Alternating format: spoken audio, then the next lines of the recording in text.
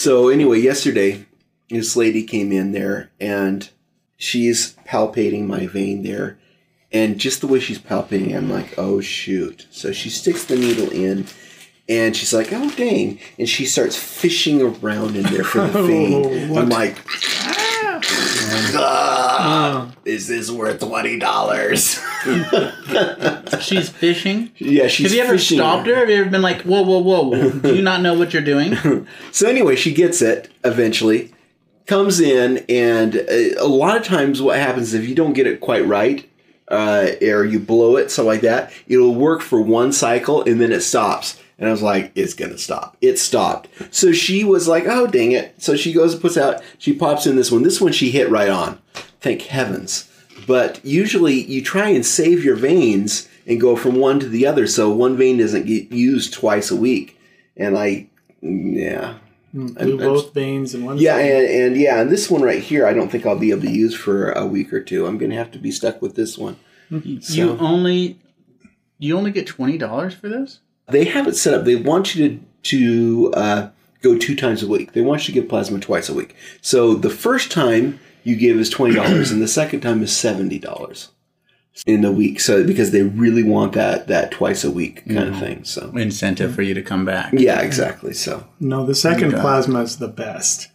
That's where the premium plasma comes out. You should have just asked for someone else. Like when she botched that one up and she started to go do it, say, can I get someone else to do this? Well, no, it's just, I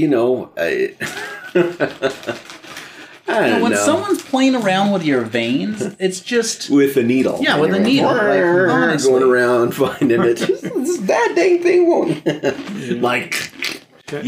needles are big.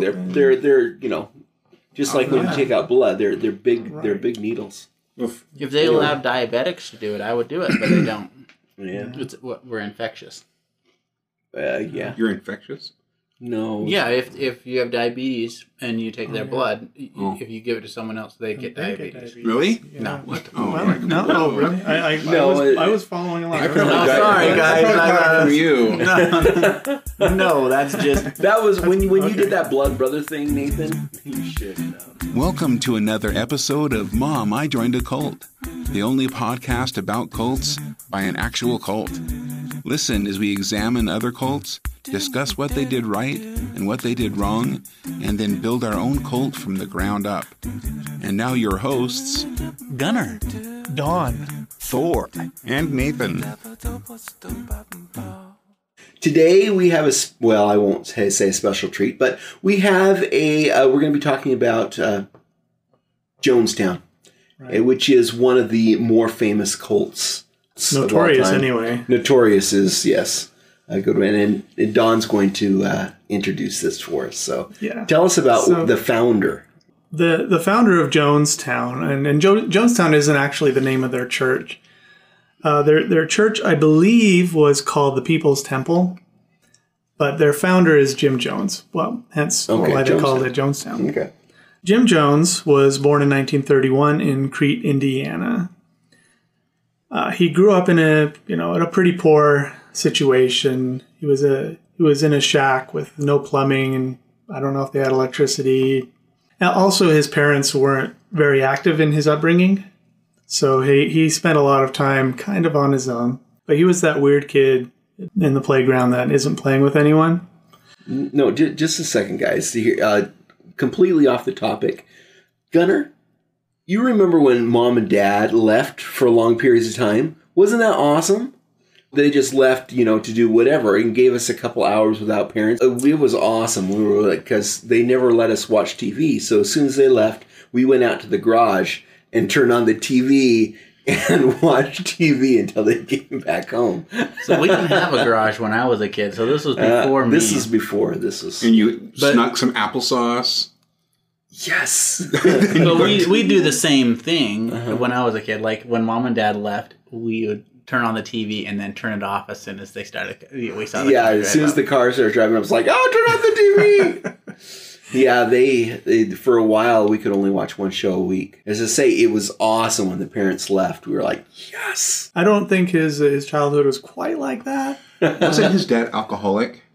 I think I remember reading about that. I think he might have been. Yeah. Alcoholic member of the Ku Klux Klan. Was he abusive too? Yeah. Yeah, I guess that would have some impact. I think that everyone that starts a cult, their father was abusive and an alcoholic. I know mine was. I know Nathan's was. Don, yes? No? Sure. Yeah, we'll go there. Okay. Yeah, he had some interesting hobbies. Like, he would find dead animals in the woods or on the side of the road, and he would create a funeral procession and read them their last rites. I think that just says that he cares a lot. Yeah, I don't have a problem with finding dead animals. And he wanted to be a mortician. That's what it was. So. Maybe we're fascinated with death or something. Yeah, when he couldn't find an animal to bury, he found a cat and he stabbed it to death and performed a funeral burial on that. So if my kid was doing that, I'd be a little bit scared. I'd be like, oh shoot. Yeah, he crossed the line there. Killing an animal is hard for me to do. Uh-huh. I can't do it anymore. Last time I tried to chop off the heads of chickens, and I could not do it because I was like, we're not going to eat these chickens, and my mom just wants me to murder them. I don't think I can do that. What kind of cult leader are you? What kind of a sick person? Well, you're a member of the nice cult, so yeah, nice cult. We don't kill chickens unless we're going to eat them. Yes. Yeah. While Jim was growing up, when he wasn't burying animals, he was studying Stalin, Marx, Mao, Gandhi, and especially Hitler. That's another line. I think when your kid idolizes Hitler, you should. That's a warning sign. This is after World War II? Sometime late mid 1940s. So that's about the time. That's big no. As bad as we know he is now, he was even more demonized. Back then, yeah. Back then. It's still hard to make jokes about Hitler. I mean, it's still a bad idea. I remember reading a little bit about like this time of Jim Jones' life, and he although he didn't play well with other kids, he organized a soccer game or organized things, and he was like really good at. I mean, he idolized these people who were controlling, and he also had that kind of tendency. Maybe all of his funerals kind of build that capability. That is all an right. Now, when you skill. kick the ball, kick it at his head or neck, and then we all have the seats right here for the funeral. No. But yeah, he definitely had a way of like talking to people, and he probably did get it from studying all these people, these leaders. His abusive dad's other leanings, his racist, impacted his choice for socialist and communist leaders as well. His dad, we think, was a member of the Ku Klux Klan, and Jim hated that. In addition, like when Jim saw a World War II vet come to town, when the vet was saluting him with the typical military salute, Jim would thrust out his hand in a Nazi salute and say "Heil Hitler." Yeah, I think that's another warning sign right there, especially right after World War II. Yeah. You can't do that. Isn't that the way that we used to salute, though? Wasn't that? No. No, there was a time with the Pledge of Allegiance. No, that's a hand on the heart. No. The beginnings of the Pledge of Allegiance actually was a salute with your hand raised in the air, just like Hitler. Were you born in Germany? I don't know. Gunnar says that with enough confidence. Look that up. Gunnar says that with enough confidence that I'm going to be forced to believe him. And probably because his dad was Ku Klux Klan, he became like opposite. He was a champion of human rights. So what was his job? He didn't become a mortician or anything, right? No, actually, he started working at a hospital. He worked as an orderly. So Nathan and I have something in common with him. That's about it. Yeah. But he was written up for, rough handling of one of the patients and dry shaving him. Yeah, I think that probably woke up some of that in him. That is where he met his wife. Okay. In the hospital. In the hospital. She was a nurse. He did turn to religion after that. With the support of his local pastor, he was able to lead a congregation at a church there in Indiana. And in 1952, he started his own congregation. He was really inspired by the way Seventh-day Adventists worship. They would have public faith healings, the way that excited people. Yeah, I mean, miracles, right? So he was big into faith healing. Yes. Hold on a second, Nathan. What is this? I looked it up. Bellamy Salute is What's the name Bellamy? of it, and that's you were right. I was okay. Good. Don't ever question me. Actually, I hate to say this, but the only like faith healing stuff that I've actually seen or am acquainted with is the second Fletch movie, where and so that's really the only I've never seen it in real life or anything else like that. No. So it's a little scary in real life. Yeah, I saw not faith healing, but the spiritualism, like shaking when they fall down and shake, I saw that in South America in like one of the tent revivals. They had this guy named Domingo. I forget his first name, but his last name was Domingo, and he traveled through Venezuela, did these tent revivals, and people would fall down and shake, and it was, or everyone was singing Hallelujah, and it was like really a production. It was pretty crazy looking. Emotional outpouring. Totally. So because of this, he decided to join a religious convention in Indianapolis in 1956 and start his own like faith healings. And he was a natural orator. He spoke with conviction, and I wish I could imitate like that. But yeah, he was definitely a showman. I saw one of his healings where all the people were jumping up and down, and he's like, "Who's hurt out there?" And he points out to one of the ladies, and she stands up, and he's like, "It's your hands that hurt, right?" And gives her a little wave, and you feel better, and she's all ecstatic, like, "Oh my gosh!" And everyone is congratulating her and stuff. It was a production. I mean, he probably would have gotten into a lot more trouble if the means behind how he did that were more broadly known. Like, for instance, there was a woman who was in a wheelchair. She had a cast on her leg, and in one of those meetings, he asked if there was anyone who needed healing, and she raised her hand, and he brought her forward and commanded her to walk.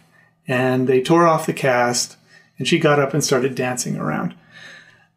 Behind the scenes, this is someone they knew. They knew that it wasn't staged. Because she was a member of the community.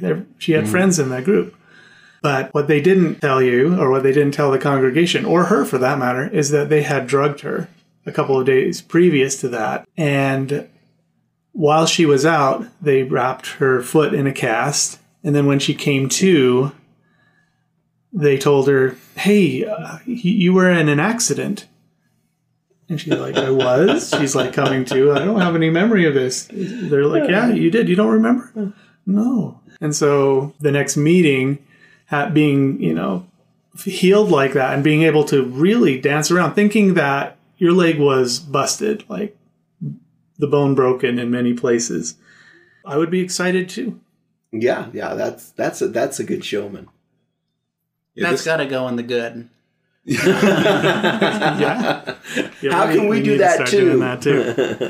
The problem is when you sham like this enough times, then people start suspecting, or they start, especially the inner circle, they know too much, and if the word gets out, then your whole persona is down the drain. And he was very paranoid of anything, of any public image snafu happening while he was just really getting off the ground here. So he started really watching his inner circle really closely, and for that matter, his entire congregation. In 1960, he joined the Human Rights Commission. This was just as he was getting started, really preaching to his group and doing faith healings, but he already had a following. He was a huge advocate, though, for racial integration. I mean, at the time, colored people couldn't sit in the same area of the bus. They couldn't go to the same stores to shop or anything like that. Big issue with segregation in that time in America. So when he came out in favor of racial integration, he got a lot of pushback. a lot of opposition, threats even. For instance, one time he comes back home, and in the day before central air, you would have furnaces with your coal pile. He found a stick of dynamite in his coal pile. That's a signal right there. Yeah. Or you need to change furnaces. That's true. Go electric. Exactly. Another time, somebody sent him a message, and as he was reading it, somebody else threw a dead cat against his house. So he was, really getting some opposition there, and that kind of started, building a persecution complex. He afterwards would get more and more of a rant going on about how everybody's against his group, how they just want to destroy them, all the good things they're doing. I mean, it started kind of innocently. He really was trying to stand up for, the downtrodden and the oppressed. But he was also kind of trying to bolster his public image at the same time. So he even went so far as to, for the sake of his public image, start adopting children from different races and nationalities. I think this guy, so far, he doesn't seem too bad. I mean, he's adopting kids from different races. He wants racial integration. Not too bad. I think that's good. He actually had quite a few blacks in his congregation was like 85%. Oh, yeah. Was it 85? I thought it was only 25 or something. Big. But it was a good number. One of his mentors, or his favorite people, was Father Divine, who was a black pastor that was very famous for some of the inroads he made in civil rights, and he had a huge following. But one of his favorite takeaways from Father Divine is a quote about, if you're going to start a group, or if you're going to have a following, you have to have an enemy. Have a well-defined enemy, and then your people will never leave you. Yeah, that holds true. Like a lot of other cults have done the same thing. Yeah, if you have common enemy, then it's a lot easier to hold people together, I think. I think that they didn't like Garrison Ford either. We have a common enemy. Okay. Maybe. He liked to mix his religion with his politics. He called his doctrine the social gospel. But instead of worshiping some god, he was God. And there was no God in heaven, no sky god, and he denounced the Bible. Once you do that, you're kind of floating away from being Christian. So yeah, he wasn't Christian. Yeah, but he did believe that he was reincarnation of Christ and of Father Divine and of Gandhi and Buddha and Lenin. All right, guys. If you're planning on joining a group and the guy spouts something like, there is no Christ, there is none of this, but I'm the reincarnation of Christ. Well, he didn't say there wasn't any Christ. He just said there's no sky god. There's no sky god. There's no whatever. I denounce these things and all this stuff. And then they take learnings from all of those things and kind of incorporate into everything that they're doing. Be wary of this, okay? Weary. Is it weary or wary? Wary. Shit. Weary means tired. Yeah, you should be tired of it too. Yeah. Be weary and wary of it. And worry. And worry. Yes. Yeah, with his social gospel that he taught, that was a mixed politics with religion.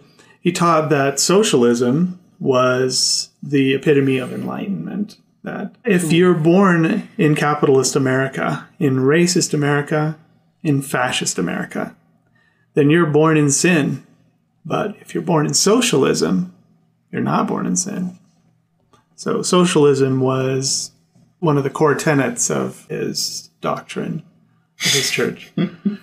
Would he say that he himself was born in sin? Or maybe, but I guess he repented. he got out of it. Because he was it was a big deal for him.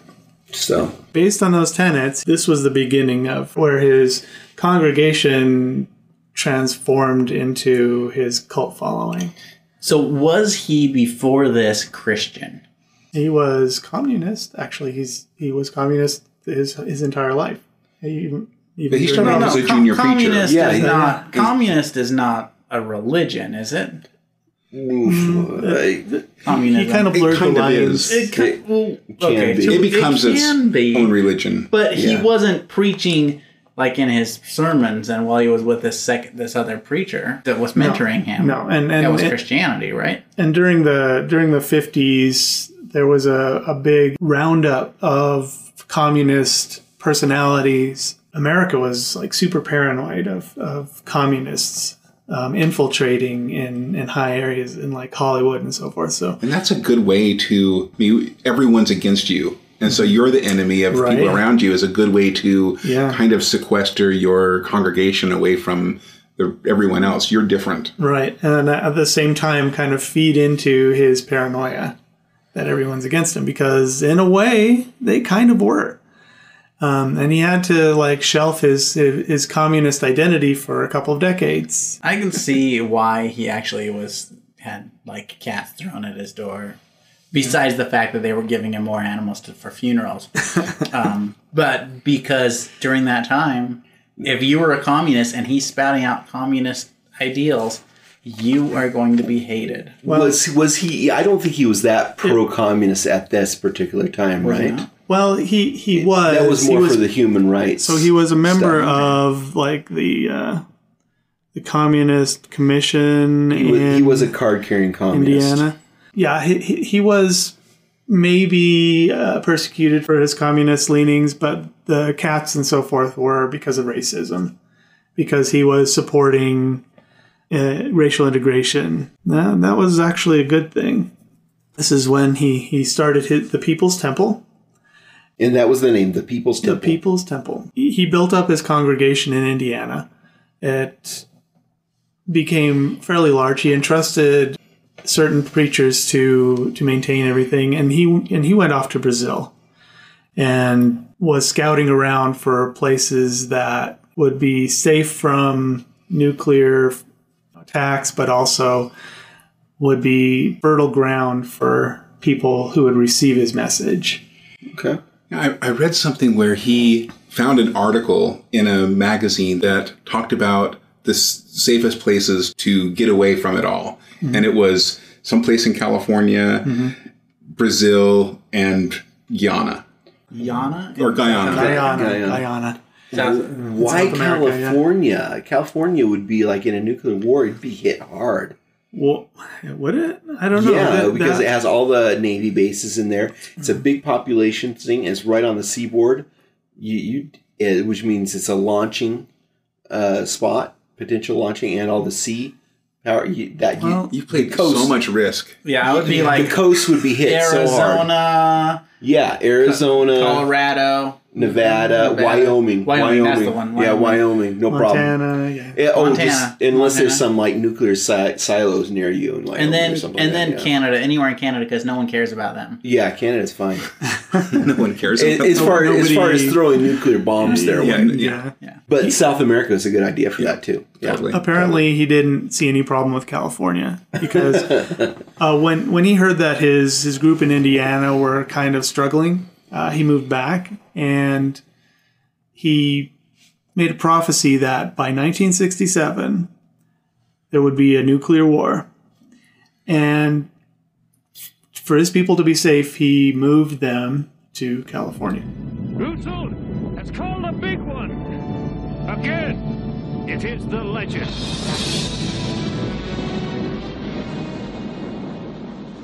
Inspirational sayings from our beloved leader, Ronaldo DiCaprio. Yeah, let's hear it, Thor. All right. Okay, so this is from The Mythos in Me, of Me, again. I really do like that. What's your favorite Ronaldo book? It is because he talks about himself and he kind of gives some clues into how he feels about certain things. More than others. Some of his work is, I don't know, it's like be nice and different. He just gets more in the nitty gritty of how he came to be and basically how he's lived his life. And so he goes on a little bit of a rant in here, and this is how it goes. It says, I refuse to bow down to that dictator reality. I will not enslave myself to the dictates of reason, for reason is a harsh mistress, and reality crushes all under his boot. I am a dreamer, and my friend is whimsy. My lover is hope, and I, like Braveheart, love freedom. I just love that. I love that feeling of railing against reason, railing against the reality that we perceive, and not allowing that to suck us into or dissuade us from doing things. I totally thought that Ronaldo was a critical thinker and not a passion monger. He is everything. He's everything. Whenever I spoke with him and whenever I've read his writings, I guess I haven't gone through all the mythos of me, but I've read some of his teachings, and it has passion, but it's logical. I think that one of the strengths of his writing... So? Not always. I mean, sometimes, but... Yeah, well, Nathan. Well, I would say one of the strengths of his writing is he contradicts himself all the time. You're right. Almost 100%. He doesn't take himself too seriously. Later on in the passage, he does talk about to accomplish your dreams, you must harness reason with hope.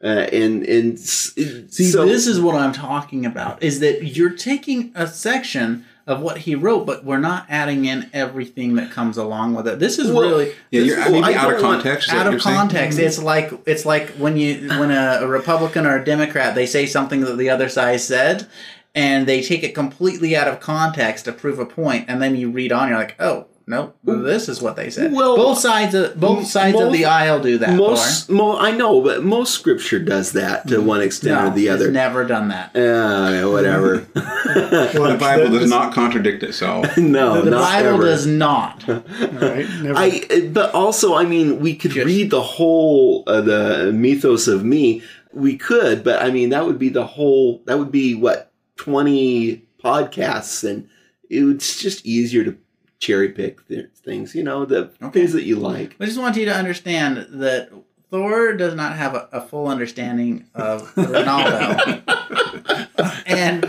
and so this is where just take It's a lifetime pursuit, and neither do any of us. So. I'm probably the closest one.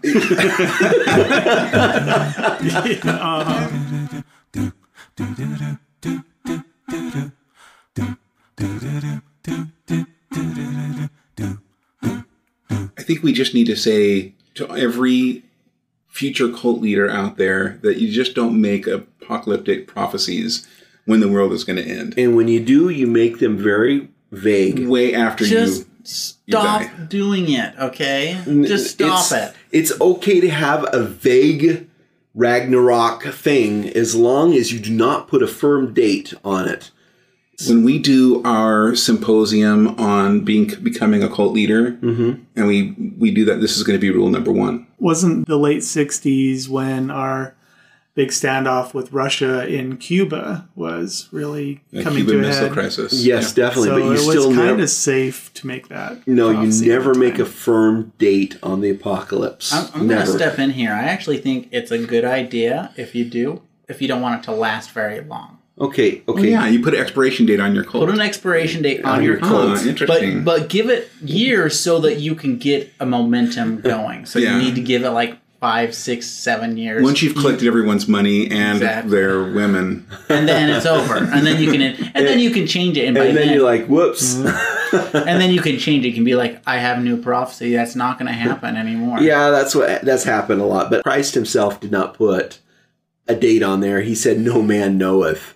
That's the smartest thing you can do. No man knoweth. We don't know. It's going to happen, but we don't know when. Apparently, things went really well in California, and they gathered a lot of a huge following.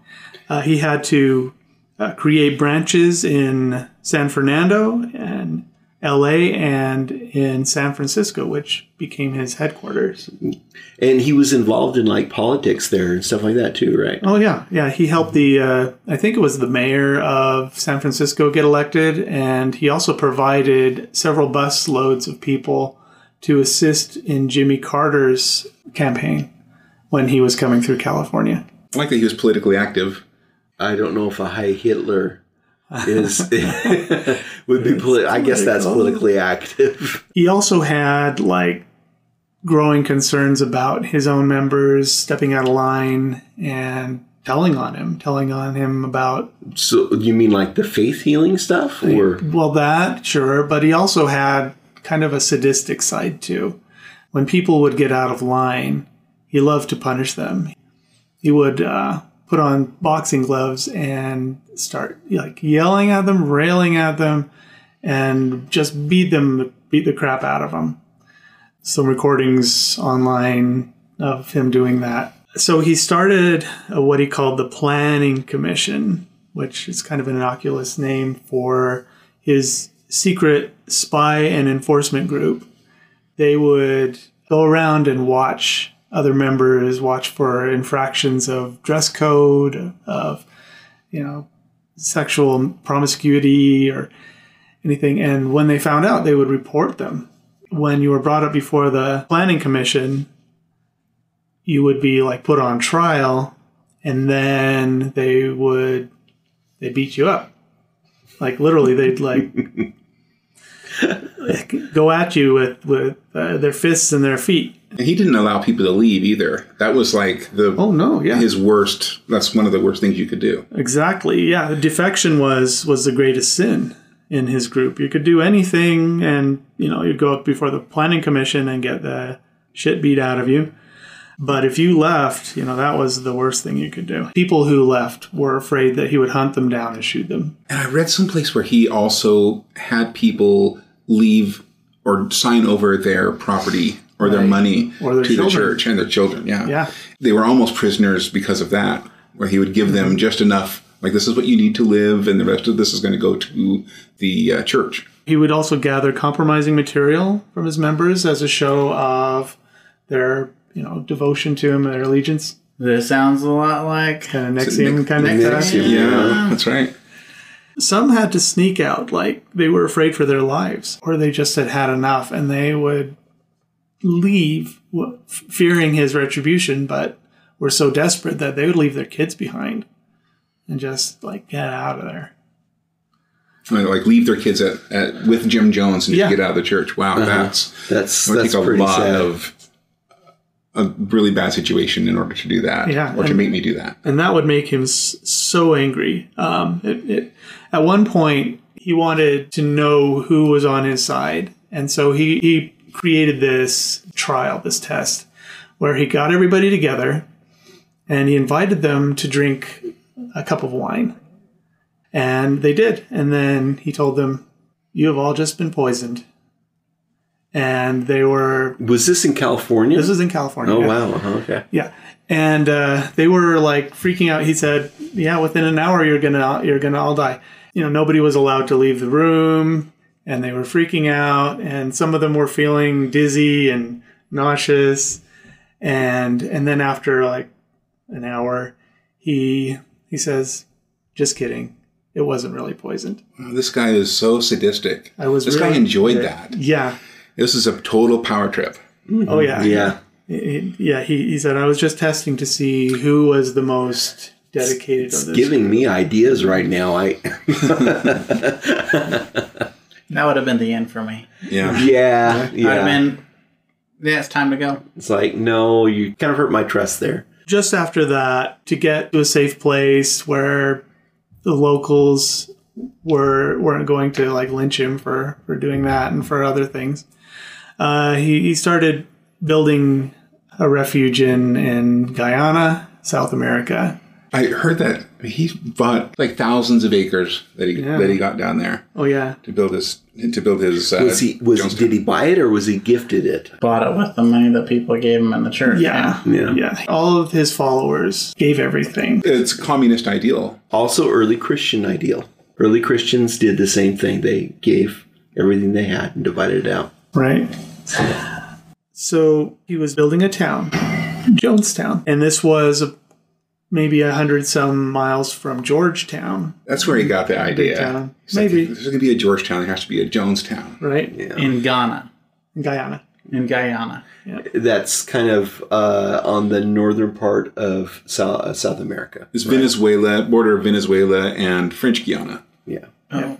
So now I heard he was actually welcomed right in there because they were afraid of the Venezuelans. And so they thought a whole bunch of Americans kind of at the border, that would be an awesome thing. This was also a good place to ride out any nuclear war that might be happening, because I don't think Guyana was a superpower at the time.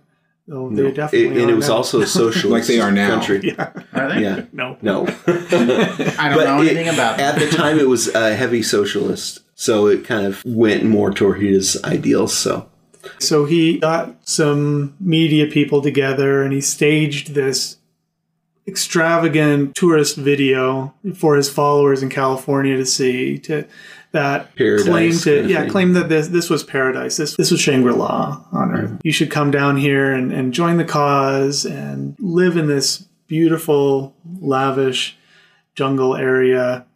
That would be tempting.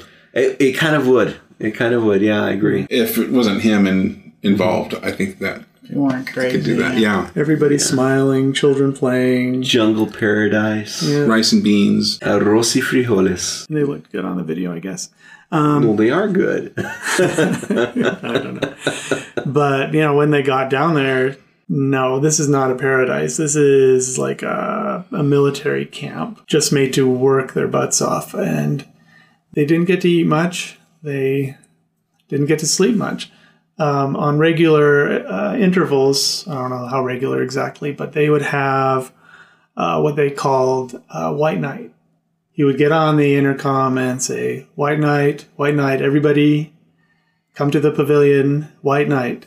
And then everybody would wake up in the middle of the night, 2 a.m., rubbing their eyes, walk over to the pavilion and...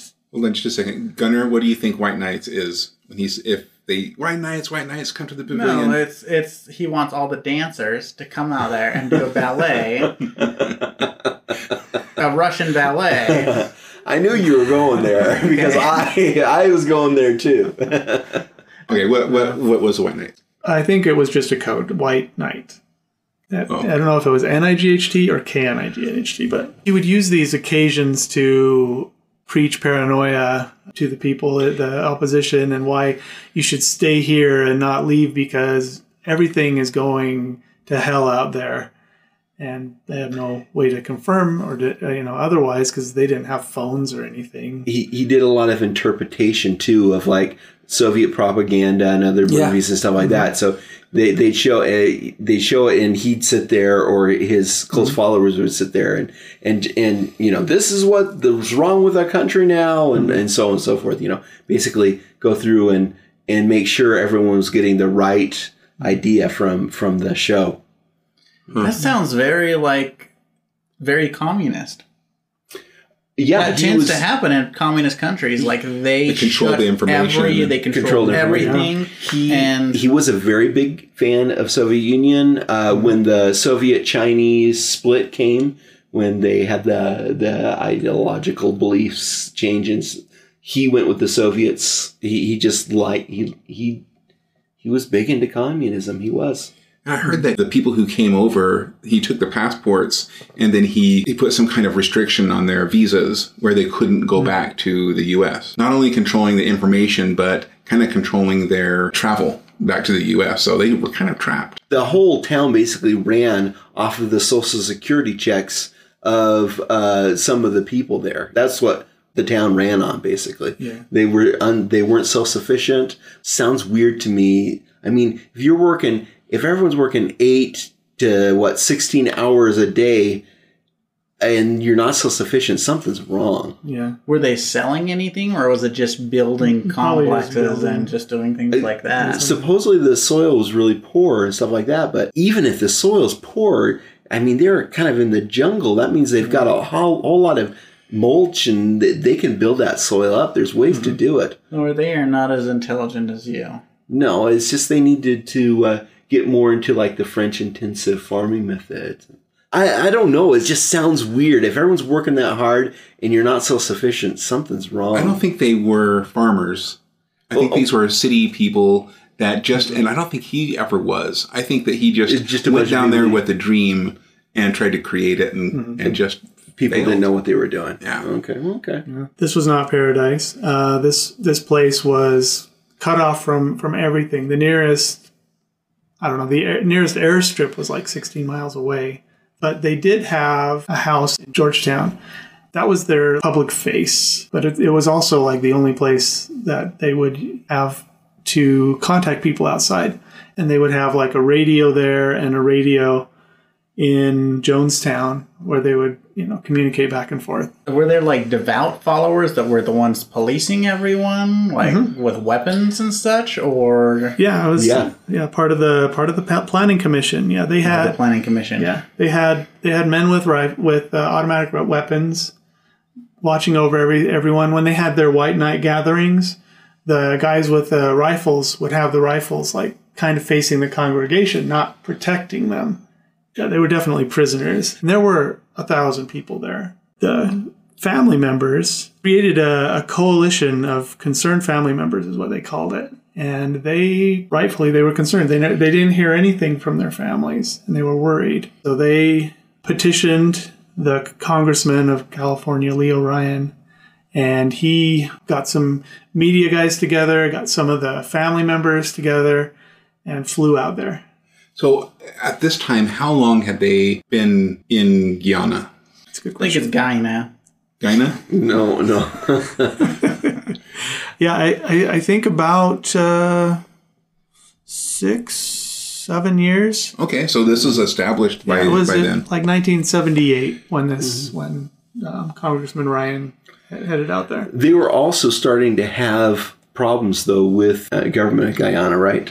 There was something, I think, if I recall correctly, there was some accusations of someone keeping a child that wanted out. There were some things that were going on. There was a standoff for a while, if I recall correctly. Well, yeah, there was definitely trouble brewing against Jim Jones, and Congressman Ryan and his group coming out there was the worst thing that Jones could imagine. When they arrived, they asked to come and let the family members see their loved ones, and they were refused entry. And Congressman Ryan says, "Well, we're coming anyway," and so they flew from Georgetown to the airstrip outside Jonestown. There were people from Jonestown there to meet them, saying, "You can't come in." Brian said, "Tell Jim that we're not leaving until people see their family members."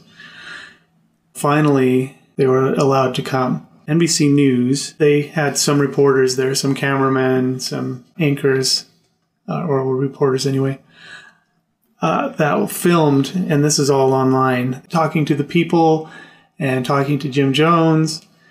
Ahead of time, Jim briefed his followers exactly what to say. They were asked, is everybody happy here? You had to say, "Oh, yes, everything is perfect. This is paradise." As they were anticipating people coming, they were busy like painting all the buildings and prettying everything up, just making a pretty face. This is just a show. Yeah, just a show. But that's also very communistic. It is. Remember all the crazy stuff for Mao Zedong? Yeah. Like how they go and they take the rice plants and they'd all plant them really close together so it looked like the field was just beautiful as this train passed by. And so people were starving all over the place, and Or in North Korea. Yeah. Pyongyang is their show city, and then everywhere outside of that is just squalor. And you're going through, they give you a tour, and there's storefronts that all the oranges are put up front, and it looks like if you actually go in, it's like either fake or people don't even shop there. A total show. They were putting on a nice front for the press. While they were there, they sent like little feelers out to the groups of people saying, hey, if anyone wants to leave, let us know. Just pass us a note or whatever. Just discreetly let us know. And a lot of people did, like maybe 24. And they interviewed Jim Jones. He was on air saying, I don't know why everybody hates us and wants to destroy what we're doing here. We're doing a really good thing. And he was just really paranoid, agitated. He was sick at this time too, wasn't he? Well, he was on drugs most of the time. You see, in the pictures, he looks kind of like Elvis. He has dark glasses on and everything. In reality, he was hiding puffy eyes from all the drugs he was taking. Dilated Yeah. pupils. Yeah. And so he wore sunglasses all the time. In addition to that, it also fed his paranoia and his anxiety. He was just really like falling apart right then. He was having a major breakdown. So Congressman Ryan, NBC News, they gathered their people together and got whoever was ready to leave with them to get on the trucks. Of course, the people who were leaving met a lot of like opposition from the local community, calling them traitors and, really. Yeah, I bet that was hard. Yeah, providing pressure. And Jim Jones himself would like tell the people who are leaving, if you need to go anywhere, you can always come back here. You can always come back here. You're always welcome here. And just trying to get them to not leave. Some of them, the conditions that they were allowed to go, they had to leave their kids there and all kinds of things. I don't know how that worked out in a PR sense, but some people if like one of the parents wanted to go and the other one wanted to stay. Yeah. So stuff and like that. they had footage of that. Yeah. So they were saying, like Jim Jones was saying, just leave us alone. Just do us a favor and we just wish you never came here. Go home and go in peace. Leave us here. And then when the people were leaving and, someone wanted to bring their kids and the other parent didn't wanted to stay, there's just a lot of pulling the kids back and forth and people arguing and stuff. And it was pretty emotionally awful. Charged. Yeah. So they finally got out. They got in the truck. They started heading out. They were boarding the planes and a truck drove up full of people with guns. They were like, hurry, take off, quick. We're going to get fired out. They're not going to let us go. And the truck drove in front of the planes that were taking off and then just started open firing on them. And there was one guy who like pretended to be a defector who got aboard the truck going out. He'd snuck a gun on one of the planes and just shot the pilot, shot a bunch of people in the plane. 14 people, I think, died. They had like one of the media guys, the cameraman, filmed the truck coming up, and you can see the people boarding, and he was filming that, and then the truck comes up, and then he kind of puts the camera down to act kind of nonchalant, and then he gets shot, and his camera filmed the guys, not the people that got shot, but filmed the guys that were shooting. Talk about some bad PR. You don't walk away from that. Yeah, that's a hard one. So what did everyone die? Was it a massacre? Yeah, there were. Was it most of them that died? Maybe it was like 14 people got wounded and maybe 6 or 7 died. But anyway, a lot of people got wounded and fled into the jungle. Back in Jonestown, Jim Jones was telling everyone, somebody just shot the congressman and we're going to get paratroopers coming in here anytime now. This is our goodbye. He was so embroiled in communism. He was saying, whatever happens to one of us happens to all of us. Yeah. I may not have been the one that pulled the trigger, but I may as well be the person that pulled the trigger. Right. Yeah. And he's right about that. And if we can't live in peace, then we'll die in peace, or something like that. They started making buckets and buckets of cyanide-laced grape Flavor-Aid. They had audio of this. Yeah. And they recorded it. Mm-hmm. And hearing that is... chilling. Chilling. He's like... people are complaining to him, and like, we don't really need to. We shouldn't really kill ourselves. Don't, we're a lot of us have children, and he's like, listen, we're all the same we may as well all be the same person, and they're going to come in with paratroopers and torture our children and torture us, and you don't want to live like that. And basically, this is bald-faced lying, and but he framed it in a way that they were going to come in and torture their children, and so. But also, he had people with weapons around there to make sure it happened. They took care of the children first. What if they wouldn't drink the Kool-Aid? They gave them syringes full of poison. Everyone else, those who were still opposing, they force-fed them or gave them syringes too. And everyone else just took the Kool-Aid and laid down in rows on the ground and died. Including Jim Jones. Jim Jones himself, no. He had to have somebody shoot him in the head. So the people that were doing the shooting and everything, did they all commit suicide too? Everyone that, there were a couple of people who hid. My favorite story on this was the lady who woke up the next day. Yeah.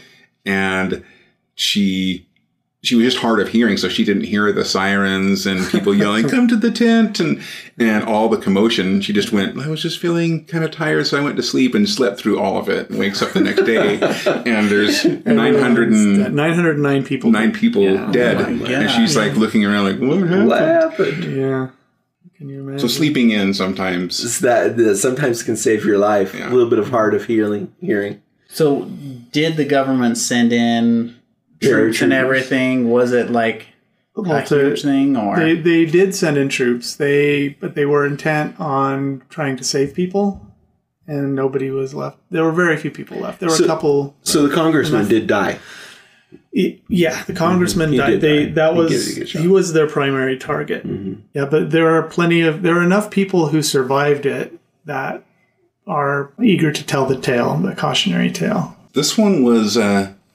It's one of the most famous cults out there, but this is this is the saddest ending. 909 people, and then a lot of them children. 1/3 of them were kids. It's crazy. Yeah. And when you see photos of it, it's just heartbreaking to see the whole family is just laid down. Yeah, the helicopter flying overhead, just lines and lines and lines of dead people on the ground. Yeah. So I find it interesting. Most cults that we talk about tend to be more toward the right wing. At least I feel this was just the opposite. I actually don't think so. You don't think so? Tell me why. What's going on? Just because communism is considered left wing, I think it's more right than you think.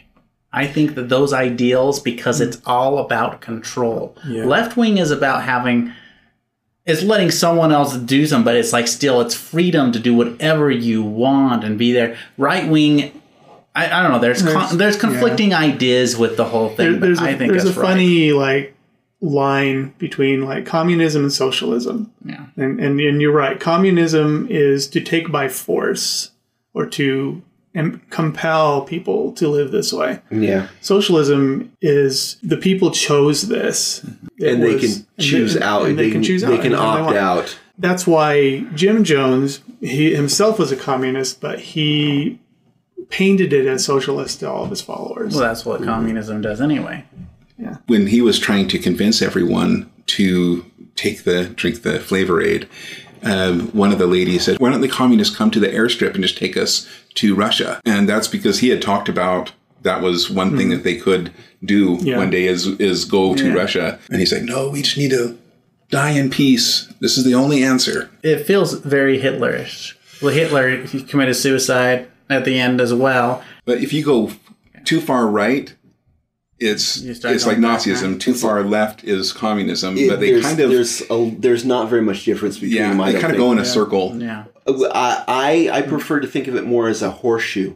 Okay, yeah. So they come close to touching. They're very similar. Stalin at the ends, and Hitler, but pretty bad blokes, but completely on either end of the horseshoe. Huh? Yeah, on either end of the horseshoe, which means they're actually pretty close together. Yeah, it's pretty close enough to shake hands, but they wouldn't.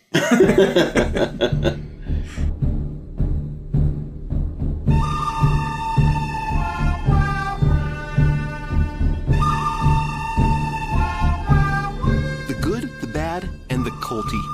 And now we discuss what this week's Colt did right and where they went wrong. Yeah. I don't like this one, guys. You don't? I don't like it. No, So what's the good? Are we doing good first or are we doing bad? We do good first. It was good. Let's see. Let's try and drag some good out of this. Racial integration? Yeah, Racial integration. I like yes, that. definitely. That's a worthy cause. Jim Jones started out mostly good, I think. I think. Tropical Paradise is always nice. Totally. That's nice. Yeah, right? except we do it in Costa Rica, right?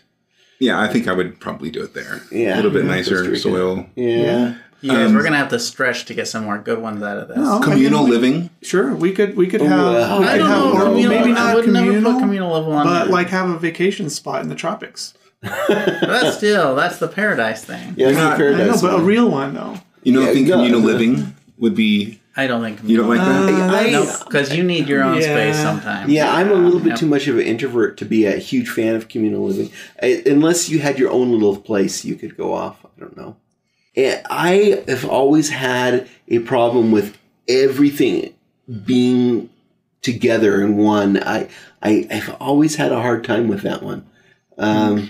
It's a good motivation to have a better car than your brother or your neighbors or something like that. Communal living or not? Non-communal. Oh, yeah. I mean, like I really don't like that everyone has to be the same or they have to have the same stuff. I want to be my own unique self, and I want to have my own stuff. Maybe you wouldn't make a very good communist. I'm not like a communist.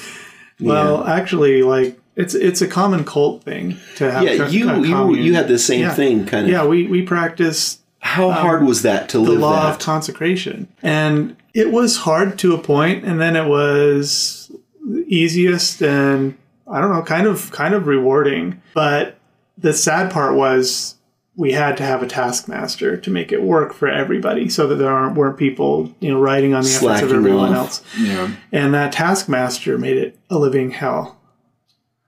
In the end, Was it like almost you giving up that turned it into kind of like it's a good thing? I don't have to worry anymore. yeah, and I'm exactly. That's a good point. Yeah, we didn't have to worry about where our food came from, or where we were going to sleep that night, or even what we were going to do 1 minute to the next, because every single moment was kind of spoken. I thought it was a good and relief bad. in the Army to have... Yeah, it's like It was kind of like that. Regimented. You knew what you were going to eat or when you were going to eat, and your day was planned, and you just went along with the flow. That's nice, but you know that you're going to get out of the army in a couple weeks and you have to do whatever. Yeah.